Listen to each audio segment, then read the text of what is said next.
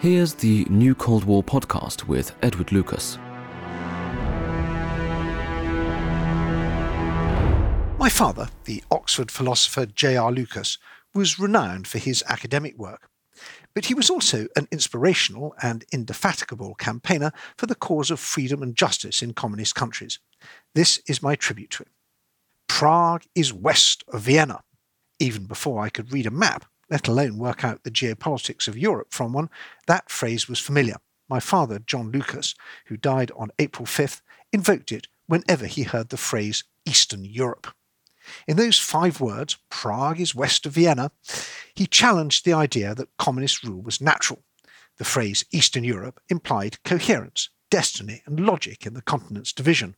That was misleading. The Iron Curtain and the suffering of the peoples captive behind it was the result of colossal historical misfortune, the way the Second World War ended and the brutal exercise of Soviet power thereafter. Eastern Europe might be convenient shorthand for those results, but it was misleading, and he was determined to point that out, always and everywhere. Oxford, the city I grew up in, was a long way from the Iron Curtain, but it was in the front line of the Cold War. My father was one of a few Oxford philosophers, others included the late Roger Scruton and Tony, now Sir Anthony Kenny, who took matters into their own hands by risking their freedom to support persecuted colleagues in the then Czechoslovakia. I vividly remember my father preparing for his clandestine lectures there in 1981. They were held in a hospital boiler room for an academic audience working not as professors or lecturers, but as street sweepers and stokers. They'd been fired for refusing to toe the party line. He took copies of texts that were unavailable there, the New Testament in Greek and Plato's Republic. Prague's Charles University is only a little younger than his own college, Merton, and in the 6 centuries up to 1948, he noted wryly, anyone who'd said that a clerk of Oxenford would be smuggling Plato to Prague would have aroused incredulous incomprehension. One of the champions of Czech independent philosophy, Julius Tormin, fled to Oxford, but no job could be found for him there. His views on Plato were eccentric, and his approach conspiratorial and combative. Tormin protested. Oxford looked heartless, but my father insisted it would be wrong to avoid the bad publicity and give Tormin a sinecure, because it would mean depriving a better candidate of a livelihood. Amid the ensuing furore, my father, financially hard-pressed at the time, secretly helped pay school fees so that Tormin's son would have a good education. Perhaps my father's landmark academic work was A Treatise on Time and Space, published in 1973. It includes chapters in which 2 characters, called Red and Blue, converse in a mixture of Russian and Greek.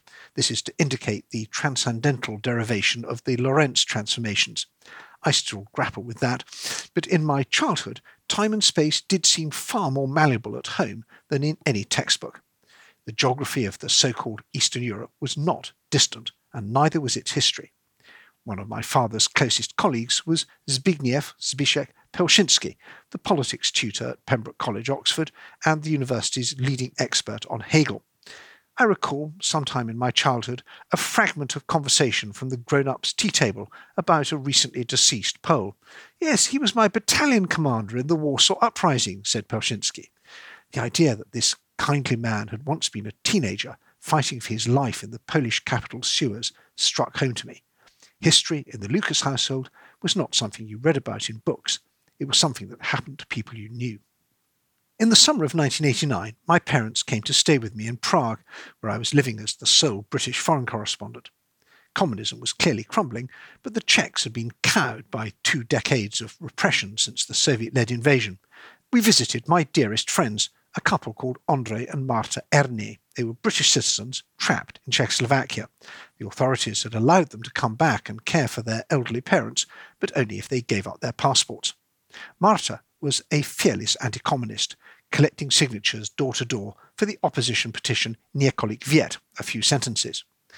Andrei, a freelance musician, was more cautious. His precarious professional life could be crushed at the stroke of a bureaucrat's pen. He explained to my father the chilling influence of the secret police at the theatre where he tuned pianos. I'd always known that my father was a brilliant tutor. Now I saw him in action, giving a masterclass in moral philosophy. The climate of fear, he explained, worked only because people let it frighten them. The time was coming when workers at the theatre and elsewhere would mock the secret police and ignore their strictures. André paused, thought, and turned to Marta. "Can you bring me that petition? I want to sign it." 30 years later, that scene still epitomizes for me the Czech phrase "Pravda vítězí," truth will triumph. I moved to the Baltic States in the early 90s, and my parents visited me again. My father was still on a mission. He'd single-handedly persuaded his Oxford College, Merton, to fund a unique and generous one-year undergraduate scholarship for candidates from the ex-communist world. His Lithuanian choice, Mantas Adomėnas, proved to be a natural classicist, blazing a trail through Oxford and then writing his Cambridge doctorate on Nature in Flux, Plato's reception of pre-Socratic cosmological theories. My father was proud of that, but he was even prouder when his protégé abandoned his promising academic career in Britain to enter politics in his homeland. My father wrote a book called An Engagement with Plato's Republic, and he inscribed a copy to Mantas Adomėnas, a worker in the cave who returns to see the sun and take fresh stock of the world. Another project was the revival of academic philosophy in Romania, which had been all but extinguished under the savage rule of Nicolae Ceausescu. My father paid repeated trips there, accompanied by my indomitable mother, Maura. Both were well into their 7th decade, a time when academic couples are normally enjoying the fruits of retirement, rather than long days of uncomfortable journeys, mystifying schedules, and erratic hospitality. Among my father's last published work was columns written for the Estonian daily Postimees, lovingly translated by a philosophy PhD, moonlighting as the opinion page editor. But perhaps my father's greatest enthusiasm was Austria-Hungary. He lamented the excellence of Franz Josef's doctors. Had the aged emperor only died a decade or so earlier, the dual monarchy would have reformed and survived, allowing Europe to escape the calamity of the Great War. I once made a glancing remark about the miseries of peasant life in Galicia under Habsburg rule. "The best time in their history," my father said crisply. When I thought about it, I had to admit he was right. Which was why 5 years ago we made a final trip. My father, both generous and frugal to a fault, had never stayed in a 5-star hotel. I thought it was high time he did. He'd last visited the Hotel Sacher in Vienna in the early 50s, when it was the British military headquarters in the Austrian capital, still then under 4-power administration. I let the management of Vienna's snootiest hostelry know that their returning guest was now one of Britain's most distinguished philosophers. We were greeted on arrival with an upgrade to a suite and a fusillade of obsequious but enthusiastic greetings. "Guten Morgen, Herr Professor Dr. Lucas." We toured the Hofburg and the other great imperial sites. My father showered me with erudite insights on everything from anti-Semitism to the Holy Roman Emperor, and the virtues of Otto von Habsburg, whom he fervently believed should have become King of Hungary after the collapse of communism. My father's jacket, as usual, sported an enamel badge featuring a complex heraldic shield held aloft by angels, the emblem of the lands of the Hungarian crown, which I had bought him in a street market in Budapest many years earlier, and he'd worn ever since. But our ultimate destination was Lviv and the Ukrainian Catholic University, closed with abominable cruelty by the Bolsheviks in 1940 and refounded after independence by Father, now Bishop, Boris Gudziak, a Byzantine Rite Catholic priest with whom I studied in Poland in 1986. My father delivered a sizzling lecture on the moral foundations of the market economy, and in doing so looked more like a man in his mid-50s, not someone nearing 90. The dinner afterwards featured what could have been an embarrassing denouement.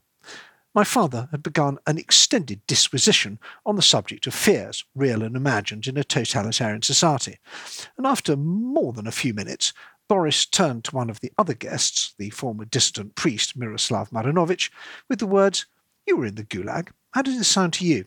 Any embarrassment that my father felt at this very gentle put-down was outweighed by his delight at the perfection of the moment, being corrected by someone speaking with greater authority, experience, and insight. Humility in pursuit of truth was what he preached and practiced. May he rest in peace and rise in glory. This is Edward Lucas with the New Cold War podcast. You can find more about me, my books, and other publications at edwardlucas.com, or follow me on Twitter at Edward Lucas. This has been a Homegrown Media production. For more on the New Cold War, please visit edwardlucas.com.